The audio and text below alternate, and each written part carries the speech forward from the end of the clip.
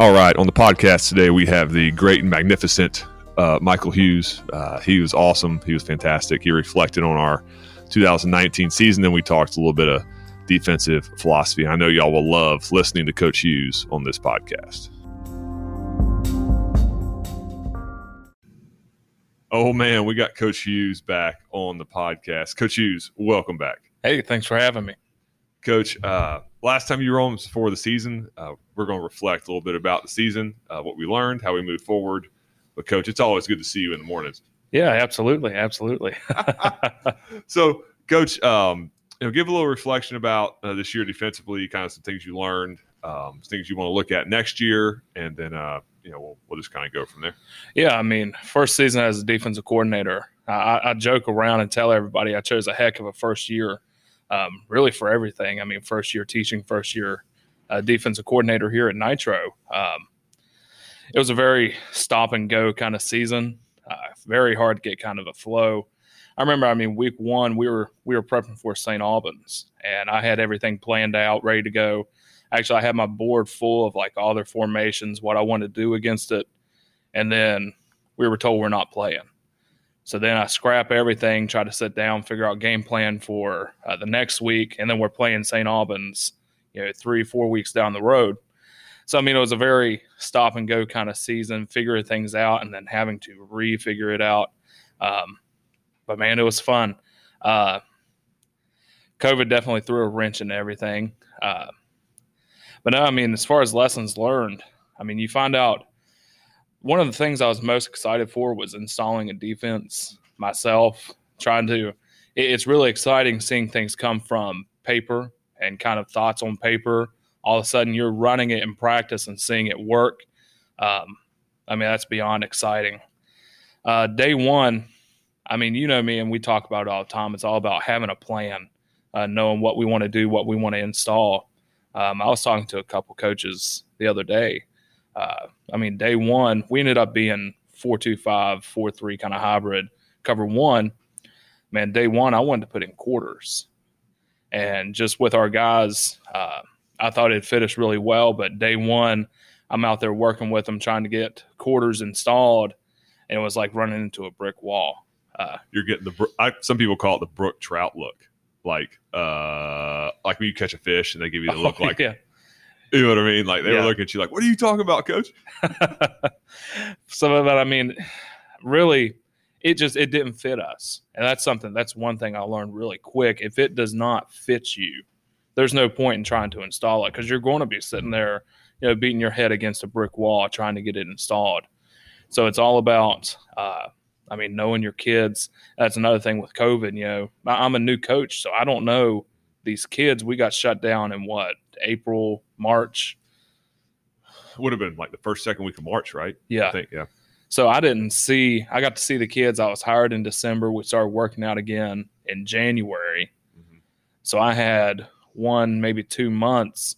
And then, of course, I don't get to see the basketball kids, stuff like that. So, I'm trying to come in, not really, watching film and talking to you guys, knowing what we have, but not seeing physical bodies and not talking with them and trying to install stuff.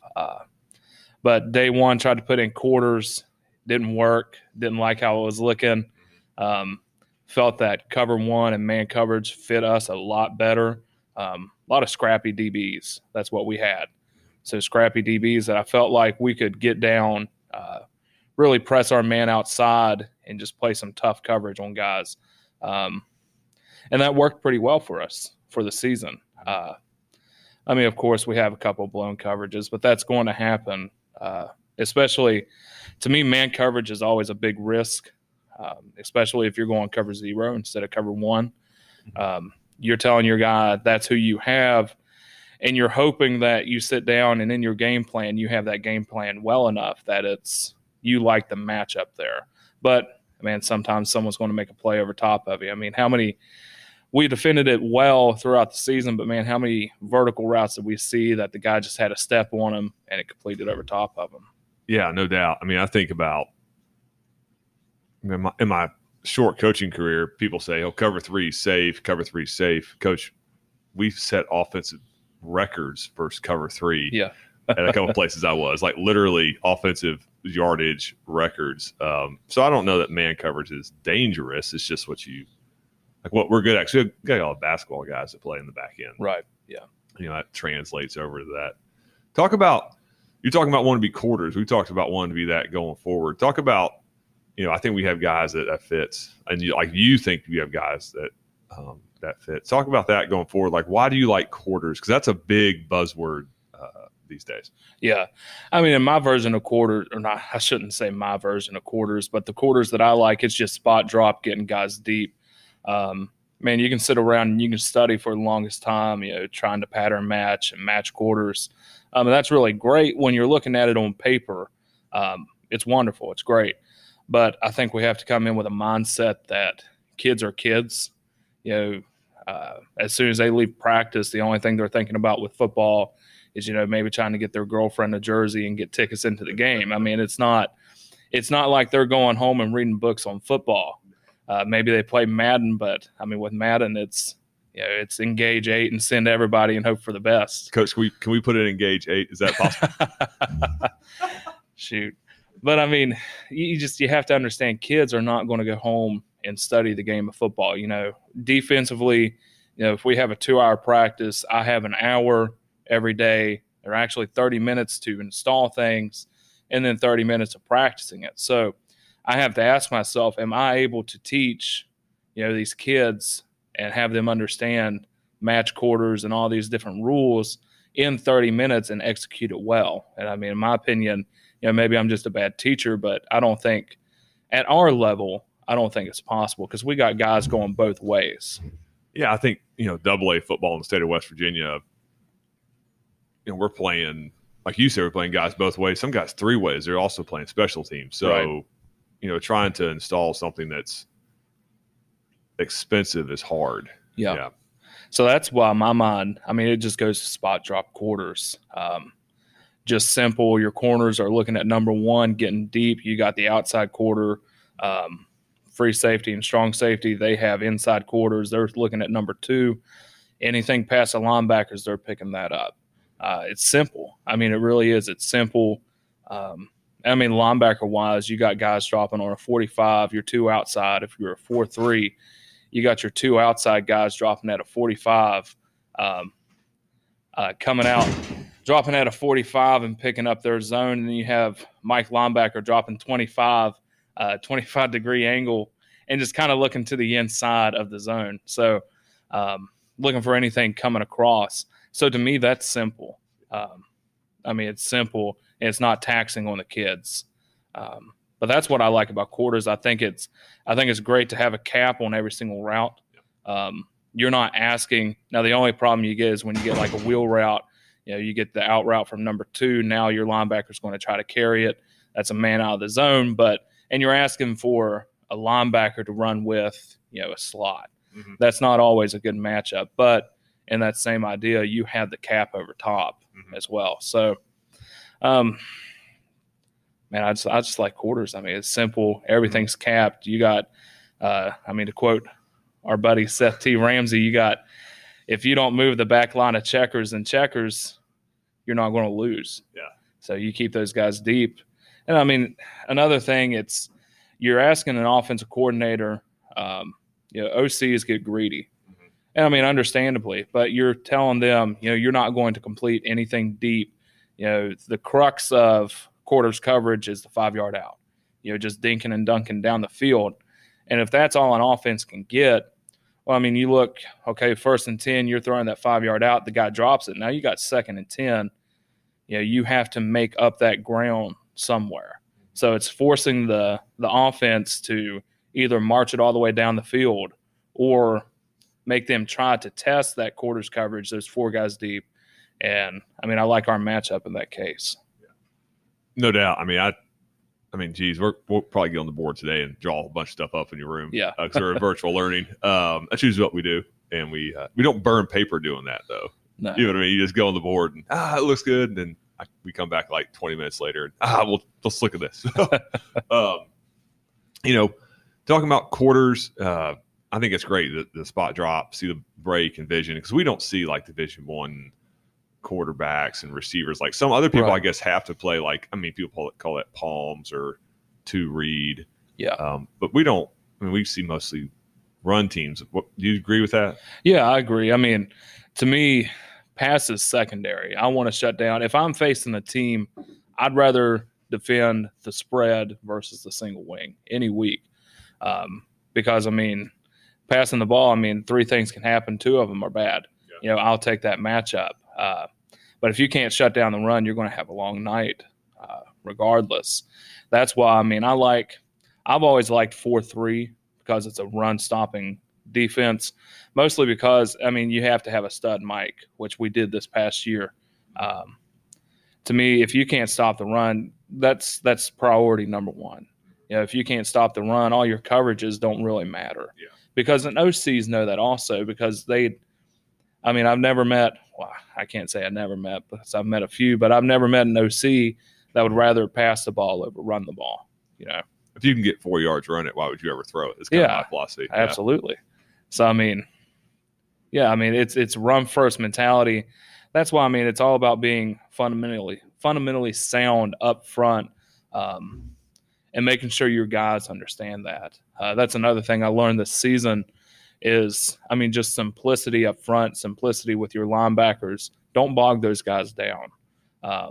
We in our defense we ran this year, it was single gap. We didn't have guys two gapping. We didn't have our rules that we put in place kept the gap assignments consistent.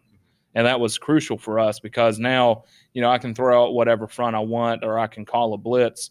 Everybody knows their gap assignment. But I think that's crucial. If you have guys, if there's any kind of hesitation, the offense knows where they're going. If there's hesitation in the defense, not knowing where they need to go, I mean, that's gaps that are getting exposed. That's huge running lanes. It's super important to me working with the box, something we did this season. We'd have the defensive line and linebackers work together all the time. We'd go indie period, have indie period together, and just go through our run fits. Call a front, and everybody step to their gap. Everybody stepped to their gap, and in the defense we ran, we had one free hitter no matter what, which I think is crucial, having an overhang or having one free hitter, a guy that's able to fill where needed. But just being gap sound, whatever blitz you call, everybody needs to know where that blitz is coming. That way we can respond to it defensive line. D-line and linebackers work hand in hand. That's how it should be. If I call an A-gap blitz, well, my nose has to know where that's going. And obviously, if he needs to gap or move, if he needs to move to the B-gap, he knows he needs to do that cross-face, get over. Or if we're in a front or an even front, he's just stepping to the left, stepping to the right, getting to the B-gap. Yeah, I think single gap, is definitely the way to go. What we've done some two-gap in the past, but, man, you have to – I don't know, you don't have to have like war daddies, but it does make the fits a little more fickle because your forward technique is supposed to be in the B gap. Well, excuse me, the B gap's the must gap, and then he can play the C gap as a bonus gap. But sometimes you get two guys in the same gap, right? Because technically your Mike and Will or whatever you call your inside guys are covered, but that can get a little hairy. I feel like the 4-3 or even the 3-4 single gap, it makes it a little easier. I think my gap is blank. Yeah. And that's something I wanted to avoid. I mean, that's why we paired the D-line and the linebackers together, is that way we don't have two guys going into one gap. I joked with the guys all the time, told them, you never want to have two guys going into the same hole. Remember that on Saturday nights, Yeah. So, I mean, the kids laugh about that, and it sticks with them because now they know, no, I don't want to go into the wrong hole and – my buddy's already there, and now I have a gap that's open. That's why I always told the linebackers, make the defensive line right. So even if those guys make a mistake up front, let's say the nose, he ends up going B gap. Well, now instead of you playing B gap, slow it down, take yourself to the A gap. Okay, because, I mean, you have to have pride out of the way in that case. I don't care, someone busts an A gap run for 30 yards on us. Well, a linebacker comes to the sideline and tells him, well, he went into my gap. I'm asking him, well, why'd you follow him? we have to be smart enough if the B gap's not there. And same thing, I mean, if the B gap closes, we get a double team. We have to remove ourselves and get to the gap that's open. Yeah, I think that's one of the keys I don't think gets talked about enough is if your gap closes, go to the next one. Yeah. You don't just stay there. Like, I got the A gap. Well, it closed like a down gap. Should be a down block happens, and they just sit there sometimes. You're like, go the next one. Yeah. And I mean, that's the crux of football. I mean, it's we can draw things up on paper and it look great, but we don't take into account that offense. It's not just a square with, 2 circles on either side. That's going to move. The offense is going to move. And we have to be ready. Our kids, we have to take time to teach our kids fundamental football. That way they understand, well, if that happens, then I need to do this. We stay away from paralysis by analysis, mostly because we simplify, but we rep it. So kids are seeing, okay, well, that gap's no longer there. Now I need to flow and get to the open gap. That's awesome, Coach. Talk a little bit about like your pressure stuff, because that's something that I sent you a text this morning and you were like, I already read that about like 6-man hot pressure. Talk about like what do you like as pressures, and where do you see like yourself going forward in your scheme as far as pressures go? Yeah, I mean, to me, the only thing I have to do, we have these great minds in football. I mean, especially in the state of West Virginia, great minds in football. But the beautiful part of it, I don't have to outsmart the other coordinator. I just have to outsmart the 15, 16, 17-year-olds he has on the field right now. So to me, it's understanding the concepts that they're running with the offensive line, understanding their protections, and trying to attack that. First thing I do when I watch film is I'm watching offensive line. I'm trying to find the weakest lineman that I think we can take advantage of. And then from there, that's how I game plan for our pressures for the week. Figure out who's the weakest, figure out how I can manipulate him, whether that's with – I love overload pressures from a 4-down look. You have guys – you have your tackle crash if you're running even front, so twos and flexing the end and the bandit outside. Taking that tackle, having him crash down, your bandit or your ends looping around, getting to the A gap. You're going to expose, if you have the tackle coming down and taking the offensive tackle, taking his shoulder, you're going to expose a gap there, and that's when you bring a delayed blitz behind it. I love that pressure, and we almost hit home with it several times, but it was wide open because it's more or less, you apply an offensive concept there. It's almost like your down lineman, your D linemen are blocking. They're opening a gap for your linebacker to come through and, just have a free hit on the quarterback. But, pressures, to me, I feel like I said it several times, but it's simplistic. Understanding I've never understood everybody having all these different call words and crazy names for things. I've always been in the mind, if you want to send your mic backer to the A gap, tell the mic to go to the A gap. It's yes, preach that. It's simple. So to me, we had packaged pressures this year. We had double A, double B, and then bringing 2 guys off the edge. But I think it's important to be able to call individual blitzes as well. So if I want to send my Mike to the A and my Sam to the B, I can do that. It's a little bit more work for me because I had to think through it. But to me, it's looking out there on the field, knowing the team that we're facing. That's the second thing I look for is tendencies. What are they doing? If it's 3rd and 2, what are they trying to do? If they get a big gainer on first down, are they taking a deep shot, or are they more conservative? If it's 2nd and 2, are they just trying to get the first down, or are they taking their deep shot because they feel like they can beat us on 3rd down? It's understanding what teams like to do and trying to counteract that with my blitzes.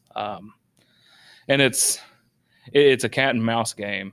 It really is. I think that's my favorite part is you're playing chess. I'm thinking, because he's looking at my tendencies also.